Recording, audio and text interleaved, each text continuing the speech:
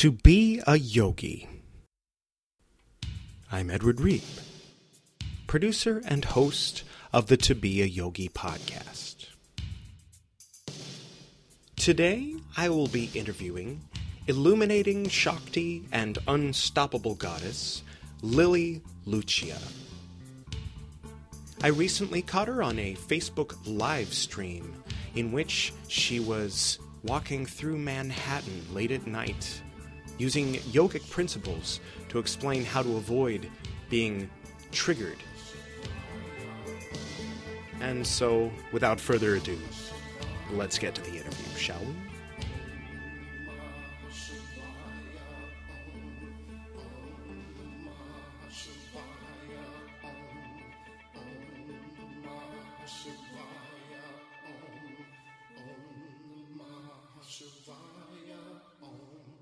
Welcome to the To Be a Yogi podcast. Thank you so much. You're I'm welcome. so honored to be here. Now, if you don't mind telling us a little bit about the meaning of your name. Oh, Lily Lucia. Yes. The name, okay. So when I was a senior in high school, I was kind of in a dark time, and I was reading Thich Nhat Hanh's book, Pieces in Every Step, and it talks about how flowers are nothing more than gifts to the world. And at that point, I really wanted my life to have that intention, because before I really did not. I was really dark, pissed at the world, things like that. So I was really changing the direction of my life. Therefore, I wanted to have the intention of being in my life, have nothing more than be a gift to the world. Cool. So I chose a flower name. And then later on, I was looking for a name, and Lucia in Italian means light. Yeah. Flower of light. Yeah, totally. Very cool. Yeah. Nice. So when did you start becoming interested in yoga or practicing? I started practicing yoga when I was 18, and I was in college for dance. I went to my first yoga class in Seattle. Nice. Yeah. You're from Seattle? I'm not from Seattle. I'm from the coast of Oregon originally. Okay. Yeah. I love the coast of Oregon. We had our honeymoon in Rockaway Beach. Oh, beautiful. Yeah. The coast of Oregon's really, really gorgeous. I always think of it's like NorCal. So if you know NorCal Beach at all, like Marin, things yeah, like but that. even more so. Yeah. There's more snow and, Totally. Yeah. So who were some of your most influential teachers? My most influential teachers were maybe not people that I directly studied under, but I was definitely touched by Seane Corn's work, for sure. Just because she has so much heart and love, and is just such a beautiful teacher, as well as Shiva Ray. Oh, yeah. Just because she's a dancer, and then she also really goes deep into the lineage. So I've actually had people complain about when they take trainings with her, she uses that terminology of the Sanskrit and Hinduism so strongly that if you're not really have a strong kind of base knowledge in that, it's really hard to keep up with her, actually. How cool. Yeah, but I actually really appreciate that. Yeah. I appreciate that somebody goes that deep into the lineage and into the other side of it. Sometimes I think as Americans we have a real tendency to go surface. Right. So I appreciate people that really go Yeah, and deep. there seems to be a lot of people representing that, you can have wine before yoga and just use totally. English names. Yeah. Totally. 100%, for Yeah. sure. Yeah, and I think, as new and as recent as kind of the Yamahas and Niyamas are of the 8 limbs of yoga, I do think those 8 limbs are really important to go into, and not just the physical practice, but really to make it into a meditation, to a peace practice, into a life transformation, self-transformation program. For sure. I'm looking forward to working at a yoga studio so I can do that, because right now I work at Crunch Fitness, so it would be inappropriate for me to walk in and just start saying, we're going to talk about nonviolence today. Maybe a little bit I can kind of bring up the yamas and the niyamas. For sure. I think you can actually do it in a way that is totally digestible, though. And I think it's actually, kind of a part of the journey. Because I've definitely taught at gyms. I think most people in today's society, if you teach yoga at all, you at one point have taught into a gym. And I think it is cool. You can either look at it one way of being like, oh, this is really challenging because you can't openly chant and do those things, right? Yeah. But at the same time, how can you kind of bring that wisdom into a way that is digestible and something that they can get a little seed of that wisdom through? It's also a really cool thing to ask yourself. Yeah. Totally. So I noticed the other day you were live streaming about how to avoid having your buttons pushed. Would that relate to the eightfold? For sure. So it was actually more about when we're triggered and our mind gets off. Right. That's right. So yeah, it definitely is, because we talk a lot about, and I forget particulars, but it's about discipline. So discipline of the mind and of character and choosing where we want to go. So I was talking about on the live stream, if you are choosing a new mindset to be successful or to be peaceful or to be a certain new way, and then something happens and you get triggered and you emotionally want to go to a different space, like how to get your mind back on point. Right. And I'd have to say that focus and dedication and that kind of mind discipline is completely in yoga. I actually think that a lot of the yoga that's super important is to really cultivate a mind of peace and of centering and of letting go of being reactionary and really choosing what you want to be. So in practices like yoga, you are given an opportunity to step back, take a moment, learn not how to react to pain or to pleasure or to whatever that is, and really take a moment and cultivate that you are the deciding factor in the end of your life and how to really discipline your mind with focus as well. Yeah. I think that that's actually also one of the most important aspects of yoga is the focus of yoga, the drishti, which is really takes you to the next level. So when you have really strong drishti, right, which is gaze, which is focus, yeah, the physical practice, and embodying that into the mind, and you really have that arrow like mind that you're just like, no, I'm going to stay in this way and be of this character and be of this mentality, is when you really start to shift yourself in your life. That makes sense. I hadn't thought of the drishti as being more than as a metaphor, like beyond just something that you look at to keep you balanced. Because if you're looking all over the room, like if I'm checking out everybody while I'm in tree pose, I'll fall over, Totally. And I'd have to say that, yeah, drishti is definitely a lot more than just the physical aspect. It like actually really represents in your life your own drishti and your own focus, and how when you really have that super strong focus, that's when you're going to have bigger openings. So if you ever try to do that and really use your drishti, which is focus for everyone who doesn't know, it's when you choose one point and you just stare at that and you don't lose focus and look around. Your practice, your physical practice in yoga will change, as well as your mental and spiritual practice, and normally you have an awakening of your energy centers. Yeah. Yeah. Cool. Is that related, do you think, to the 6th of the 8, the dharana? Is that the 6th one? The concentration? That's definitely concentration for sure. Right. So that's like the mind of yoga. So like that's why a lot of times in meditation you're asked not to move or do those things, and to really stay present. So all of that is concentration. Yeah. And especially in our society today with everything we have going 20,000 miles per hour, which I really enjoy, but at the same time, you see that really successful people meditate and do these things because you also need to be really present and slow and focused. Yeah. So the stronger our focus is, the more potent it's going to be. Right. And you can burn out going at those high speeds, running all those gears at once. And, you don't want frantic energy. Yeah. You want really grounded, powerful energy. Yeah. Nice. Cool. So how can people find you? Are you usually here in town?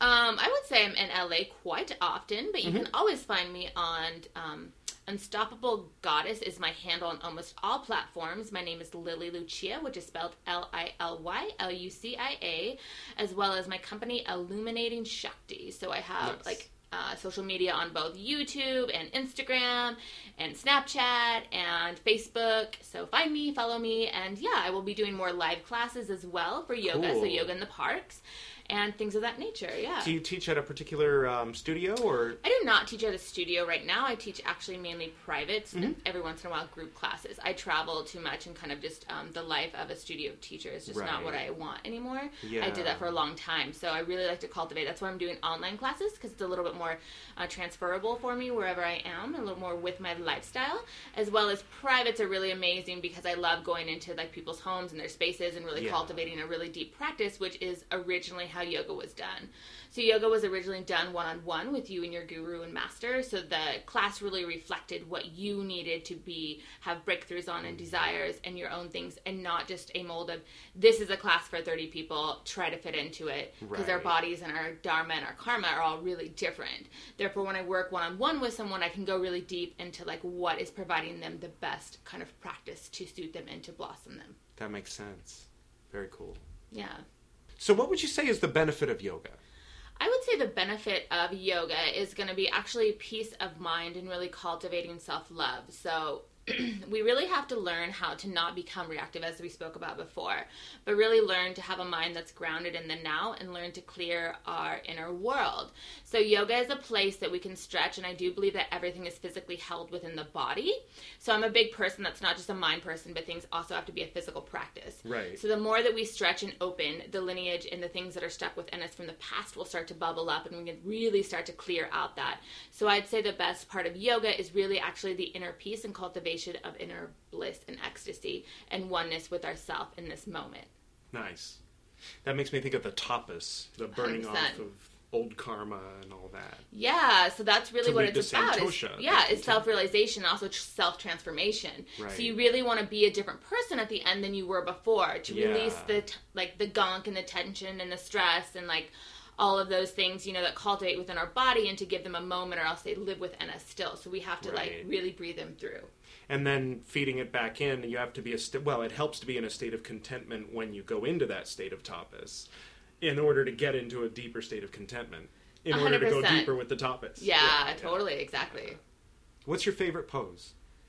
My favorite pose would definitely probably be like wheel or dancer. I love anything that opens the chakras, feels super awakening. You can instantly feel that energetics. And it's really Yeah. hard to deny in any kind of opener like that this is not a powerful practice and that things move. As soon as you do that, you're like, Yeah. oh, my chakras have burst open and I feel energetically amazing and things like that. So I'd have to say any like really big openers. So dancer or wheel, very similar. That makes sense. Yeah, it's interesting how, I mean, all the emotions have their corresponding posture. Totally. And looking at your phone seems to automatically take you to that depressed posture.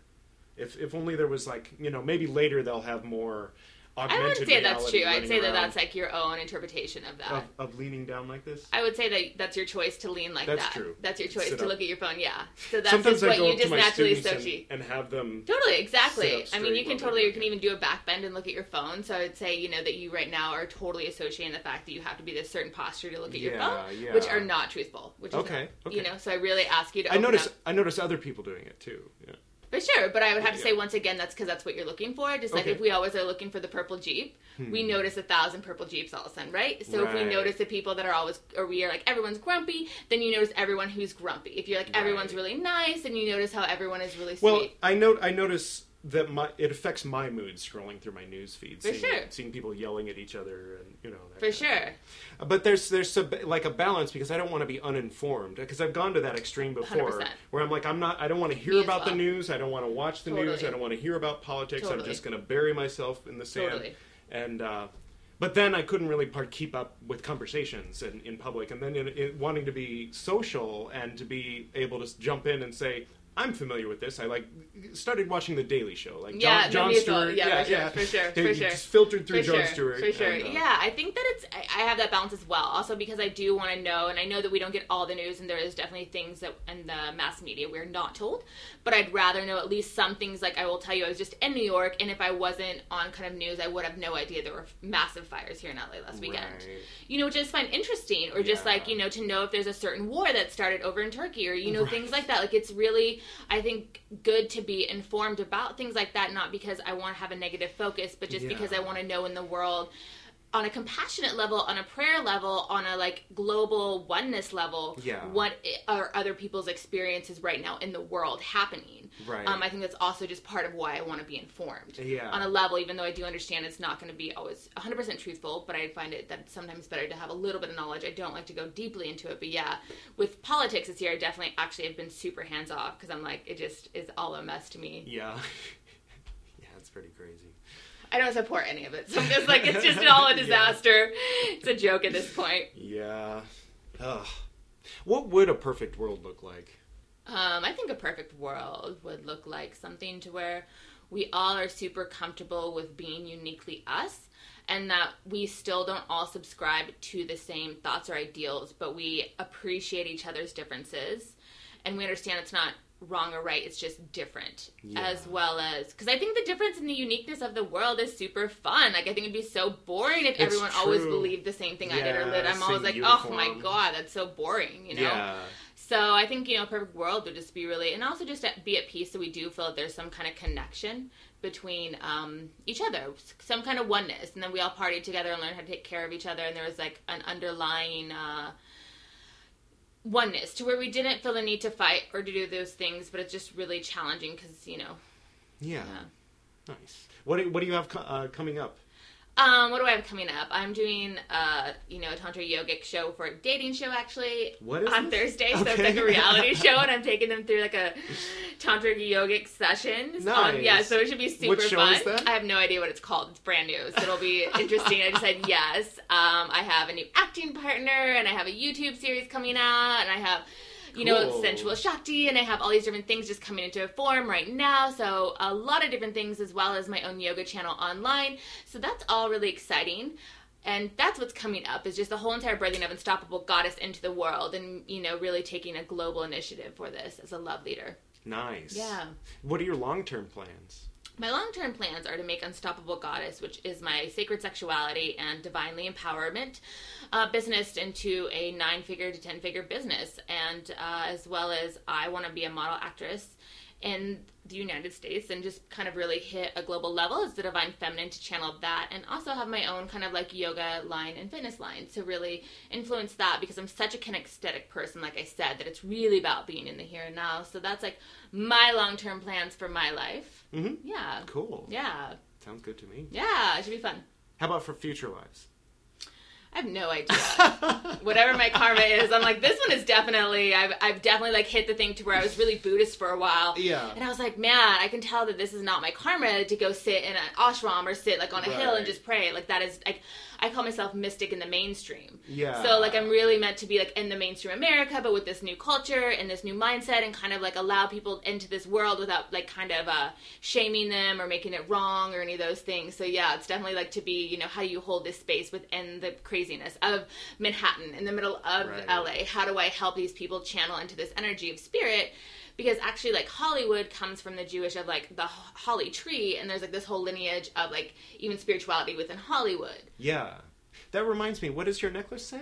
My necklace actually comes from the Kabbalah, so it's actually Jewish. Cool. Yeah, so it's the mystic part of the Judaic, and it's one of the 70 aspects of God. Oh, okay. It's Ayin Hey Hey, one of the 72-fold names of God from Exodus chapters, 14, 15, and 16, written forwards and backwards, and then chopped into 72 bits? Yeah, exactly. Cool. Yeah, beautiful. Yes, it's really powerful. I have to say this is a super powerful necklace, and it's been interesting how even wearing this necklace, the opportunities and the people that have arisen and shown up in my reality is super interesting. How a piece of metal around my neck, can do that. Very interesting. Are you familiar with the Hermetic Kabbalah? No. There's basically a few hundred years ago when everything except for mainstream Catholicism was forbidden in Europe, when people would come up from Spain or Africa by way of Spain, or people would go down to Arabia and then come back, and they wanted to talk about this stuff, they would do it in secret. And so hence hermetic, or sealed in a jar. Awesome. So Hermetic Kabbalah refers to a very Europeanized, and it has a lot of pagan elements in it. So they'll say, in the same breath, they'll say, well, first of all, they'll mispronounce all the Hebrew. So they'll say Malkuth instead of Malkut or Malkus. And they'll say Venus and Aphrodite correspond with Netzach, which would ring as blasphemy to most Jewish people. So that all, with that qualifier in place, I wanted to find this one on here. So that's Ayin Hey Hey, right? So that's... What they did was they put an L or an I at the end of all 72 of them in order to make them into these angels. Cool. So there's the 72 angels, and these are their... like this? Yeah. And there's I think it might be read this way. Oh! I was looking at it backwards. Hey Hey Ayin. That makes more sense. Hey Hey Ayin. Here it is. So it's Ha Ha I. Ha Ha I. And it corresponds to the first 5 degrees of Virgo, the 10 of discs, which is prosperity, and what else? And I can find it if I look at the numbering system. It's been a long time since I've... This is awesome. Yeah, oh, cool. Okay. So, what is it? It's Virgo, so it's going to be this color. The one with the 12. That one. So this is the sigil, according to medieval European Hermetic Kabbalists / alchemists of how to connect with the angel that corresponds with the 3 letters of the name of God on your necklace. So there you go. That's awesome. I love it. Yeah. Amazing. So another connection. Oh my god, that's super epic. Yeah. Because like, honestly, it's been really interesting to wear this necklace. I have literally people who directly feel a connection to me because I have this on. Mm-hmm. And it's really interesting how strong the Jewish tribe is. Nice. Yeah, because I don't have any connection really in my lineage to any particular kind of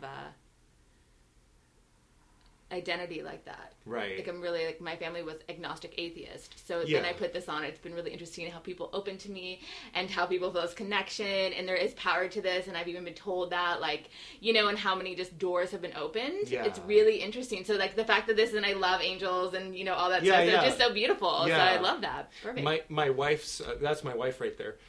She's Jewish. Her grandmother, who's also Jewish, her mother's mother, is an atheist, and she says that because when you're Jewish, you can be an atheist.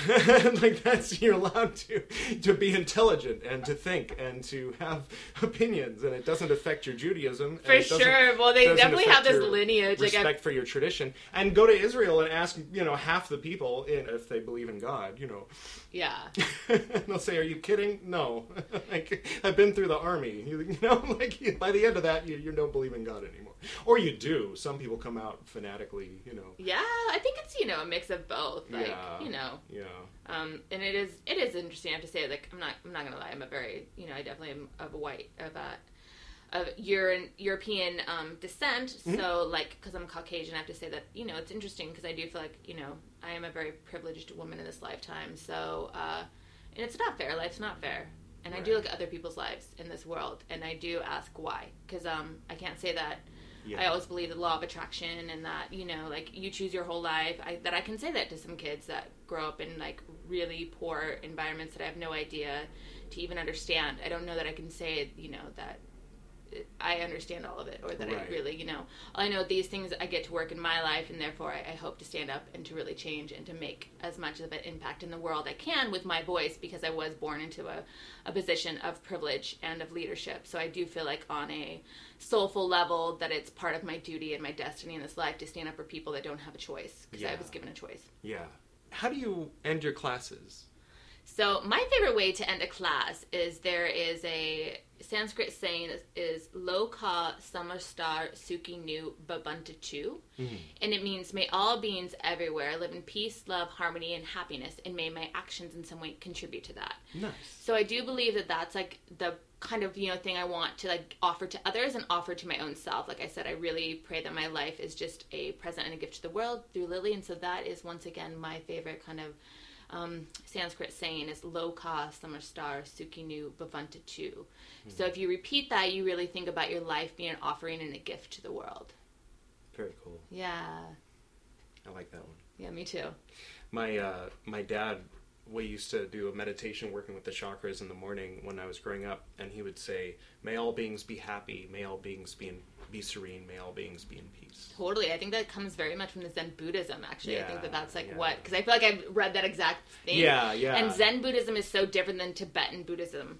I've heard it in Tibetan Buddhism also. Yeah, but I feel like Tibetan Buddhism, like, well, I could be wrong, but I feel like this is so much. They have so much more dogma. To be honest, they have a lot of very dogmatic. It's very interesting. They because they had the older religion that they were co-opting as they went along, and not only that, but they were bringing Vajrayana Buddhism, which was a developed form of Buddhism, and then incorporating all of these bone deities into it. So it's just fascinating. Compared to Zen Buddhism, Buddhism is so. Like, throw that all away. I know. I actually really like Zen Buddhism because of that. It's the first spirituality I connected to. Have you read Shilligan's? I have not. He would call them useless bags of skin. The other forms of Buddhism. I kind of feel like in some ways, because they get very dogmatic, and I was like, whoa, this feels really religious. Yeah. And where Zen Buddhism just really had this openness of like, the beauty of you and I sharing this moment together and right here in the podcast is the beauty of that. Like there doesn't have to be this dogma, this whole entire like, and the epicness and the story and the gods and the other things going on. It was like the beauty of like you and I just sitting here can be completely that and be content with that.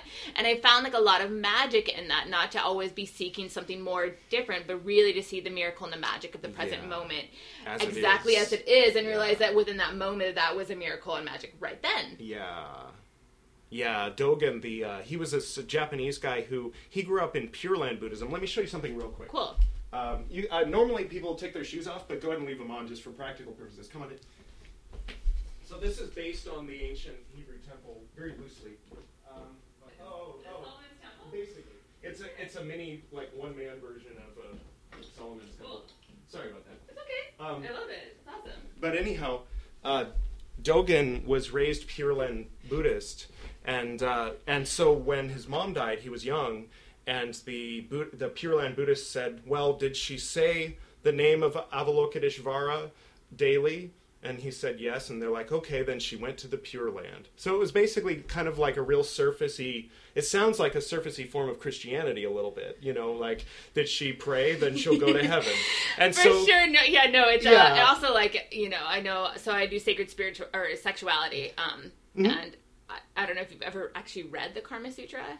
I haven't. It's horrible. Oh, yeah? I literally was like, oh my god, it like talks about how like women should be a certain way, and like it's very dogmatic, I was like, holy shit, like no, this is definitely as like a really independent woman, it felt way too much controlling and things like that, and it's been really interesting. But just to finish the thought, he was raised in that, and then that motivated him to travel to China to find the real Buddhism. Whoa. Then he found Chan, which he brought back and called it Zen. Awesome. And that's how Zen That's amazing. I love that. Yeah, so cool. Yeah. Wonderful. So he was giving a lot of lectures in the 1240s, our time, and people were writing down everything he said, and they called it the Shobogenzo, the Eye of the True Dharma, or something like that. Interesting. Treasury of the Eye of the True Dharma. Totally. And I recommend that. It's cool. It's really cool. Amazing. It's basically what got me into yoga indirectly. Because I started, like, I was overweight and depressed and smoking and working in corporate America, and I was reading Shobogenzo, and he was always talking about lotus, sitting in lotus and sitting perfectly upright and describing it. Yeah. And of course I was far from being able to do lotus, but I always considered myself someone who meditated. Yeah. I grew up meditating. Totally. And so kind of like almost in a pride sense. Totally. I wanted to be able to meditate in lotus so nobody could tell me I wasn't meditating. Yeah, for sure. And so in order to do that, of course it hurt when I tried to do it. So I started doing a lot of yoga. Cool. And then after about a year of that, I was like, I'm going to change careers. That's so cool. Yeah. I love that. How powerful. Yeah. Yeah. Good stuff. High five. High five. Cool. Cool. That's my story. Awesome. Sticking to it. Nice. So what's your favorite Buddhist temple around town? Have you been to many of them? I've not been to many Buddhist temples. I know, I have to say the Self-Realization, though. If you're ever in LA or San Diego area, the Temple of Self-Realization, both in the Pacific Palisades, and then also down in Encinitas and San Diego. I'll have to check that out. It's a smaller one, like the actual temple kind of fell, but it's like the other chapter or whatever you want to call it, and that's what I would say are the most magical. Cool! For sure. I love them. Yeah, there's I know a few people I know someone who's raising her son going to Sunday school there. And I know a guy who's an adult who went to Sunday school there that I'm gonna actually have on the podcast. Cool. Perfect. He's like, I don't know what I'd say. I'm like, what do you mean? Raised in basically a religion established by Paramahansa Yogananda. Yeah, that's awesome. For sure. The guy who wrote the autobiography of a yogi, which really is kind of the inspiration for the title of this podcast. Which I'm not saying this is how to be a yogi. I'm saying I'm trying to be a yogi. Totally. One day, maybe. I would say how to be a yogi. First things, learn like the disciplines of yoga and the intentions. Learn the sutras for sure, because it's way deeper than just a physical practice. It should really transform all of your life. It should truly transform and touch all of your life, and the way you do everything should become very mindful, and as well as do not leave your practice on the mat. Right. So Sean Coyne is actually part of this practice, and it's called Off the Mat into the World. And it's about how to really take your yoga practice into the world. And for her it's a nonprofit, but I really think it's a way of life. So Off the Mat into the World. And I think that's really important to like learn the yoga sutras, learn like the benefits of yoga beyond just the physical, and to take that into your everyday life so you become a different, shinier self. Like there's Michelangelo, I always feel like we're like diamonds in the rough, and every decision, action, and thought I have is either making that dirtier or cleaner. And so with Michelangelo and David, what he said was all he was doing was actually releasing David from the stone. So in his idea, the stone was already there, and everything he did was just cutting away at that. And I kind of feel like that we have the option and the path to do that with our own self through these practices, and it's kind of almost like just every cut you make on a diamond to make it shinier. Yeah, that's so true. How cool. Yeah. So just like release your David. I think that is like most important, and to see your practice as that. Not to see it as a punishment of like, I'm not this, so I need to be better, but to really be like, no, I'm releasing the happiest, most joyous, highful, peaceful, amazing self, which is really like all of our, you know, everything we want, whether it's money or fame or freedom or a certain lifestyle or whatever. It's actually all comes back to the fact we want freedom and joy. Yeah. Is really what we're all seeking, is to Yeah. really live in a place, and you know, and so we start to cultivate that. So yeah. Cool. Yeah. So tell us a little bit more about, what is it again, the Shakti Sacred Sexuality? Because I know that a lot of people, when they hear something like that, they'll be like, oh, that's some shady business. For sure. That's, so, I mean, if you want to... Yeah, so I do a lot of white tantra, which is like the breath work and things like that. And I really feel like in mine, I had a really horrible experience in my teen years, and I was really dark, like I mentioned, and that was a sexual act that was put on me. And later on, I decided that I really wanted to find love. And so for me, I had a big transformation when I really opened back into love with relationships to men and my intimacy, and to drop that down. So my path and my sacred sexuality is really about cultivating God consciousness and love and ecstasy and bliss and joy all in one. So it isn't like you get to be really promiscuous and have really great sex, but also there's this darkness and under like lying like sense of like I shouldn't be doing this to myself, which I felt like is really what's happening in a lot of people's sexual lives. Yeah. Or there's the opposite, where people like are like, well, I just don't need to like shouldn't have it at all, and the repression of it. Yeah, and then like, the second chakra suffers. Yeah, and it's prana. Prana is life force. Yeah. And they're very much one and the same. I mean, you know, our genesis was actually an orgasm of our father inside our mother. That's so true. It's really hard to deny the sexual energy, because we actually are like truly sex manifest into the like, you know, biggest form. So we can't really untie them, even though people will sometimes try to fight me on that. I just look at them like, well, you were created in that moment, so we can't really deny that I am a manifestation of sex. Yeah. So sacred sexuality is really about learning how to enter into really pleasurable and amazing, but also enlightening, awakening, bringing us closer into love, closer into God consciousness, closer into practices that really value and honor ourselves. I also think that intimacy and when we're with another can be some of the biggest transformational spaces for us. Yeah. Very cool. Yeah. So when people go to this, it's basically like they take notes, or you say, okay, everybody choose a partner. I mean, just so people have an idea. Totally. Of what, I really work either one-on-one or in groups, and normally it's not, you can take some notes. It's also a lot of self-practice, so it's a lot of different things. Like people on their own. People on their own, like and yeah, we, exactly. And then it was with partnerships as well, because we get triggered, and so a lot People of life are we can all already a have a couple. mindset, but if we have to go past a mindset. So sometimes you'll notice that mindset's one thing, but when you actually enter into a relationship, you can be really triggered or opened or other things like that. Yeah. So it's about all of it. It's about learning to also release the baggage and the bullshit that we have cultivated through growing up in a society that's really either like porn or puritanism. And to be honest, we need a collaboration of both. Yeah. So that we have really like fun and blissful and amazing sex that's also with consciousness and bliss and love. So the two get to be together. So we don't feel shame or guilty around it, but really come away walking, being like that was an act of love, both for myself and for the other. And that's really powerful and healing for both. And also the intimacy and vulnerability is a space that is really powerful to each person and brings really that joy of being in the present moment. Yeah. Nice. Yeah. Very cool. Yeah. So the Kama Sutra,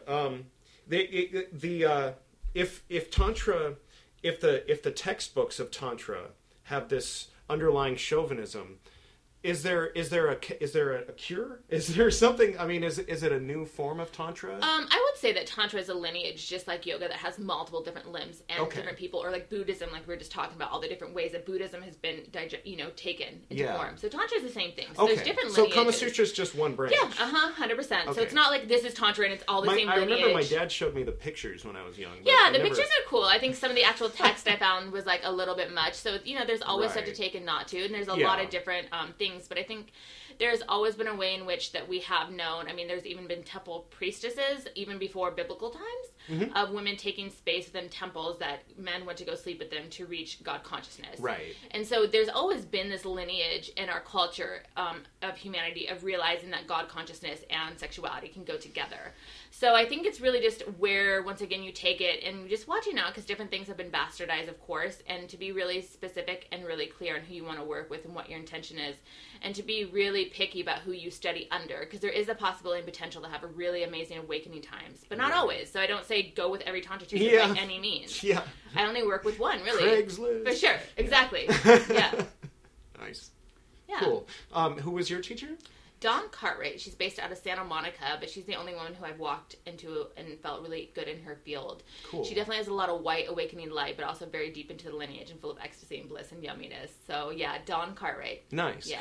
Does she have a studio, or is there a name? She does not have a studio. She just does retreats at different spaces like Lowe's Hotel in Santa Monica and different things like that. Cool. Yeah.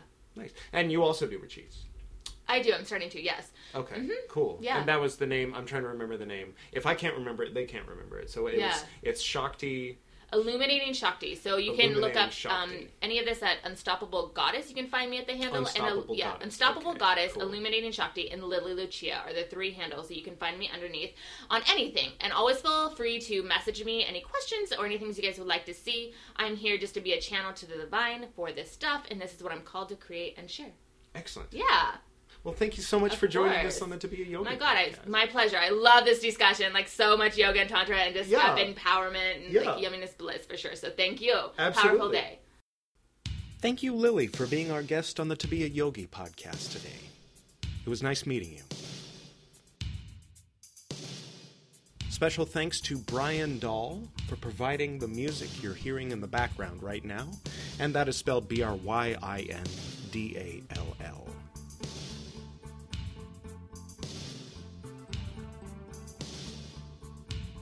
And don't forget, you can search for my name, Edward Reib, and that's R-E-I-B, on the Apple App Store or the Google Play Store, and download my app. Thank you all for tuning in.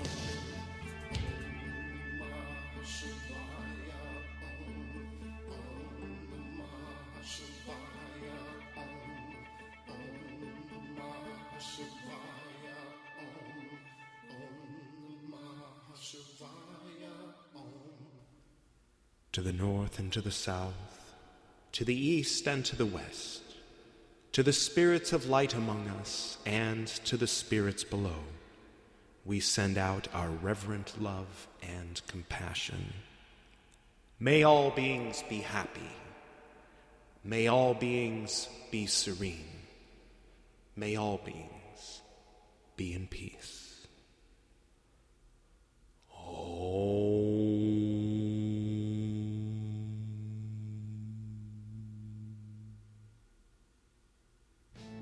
Namaste.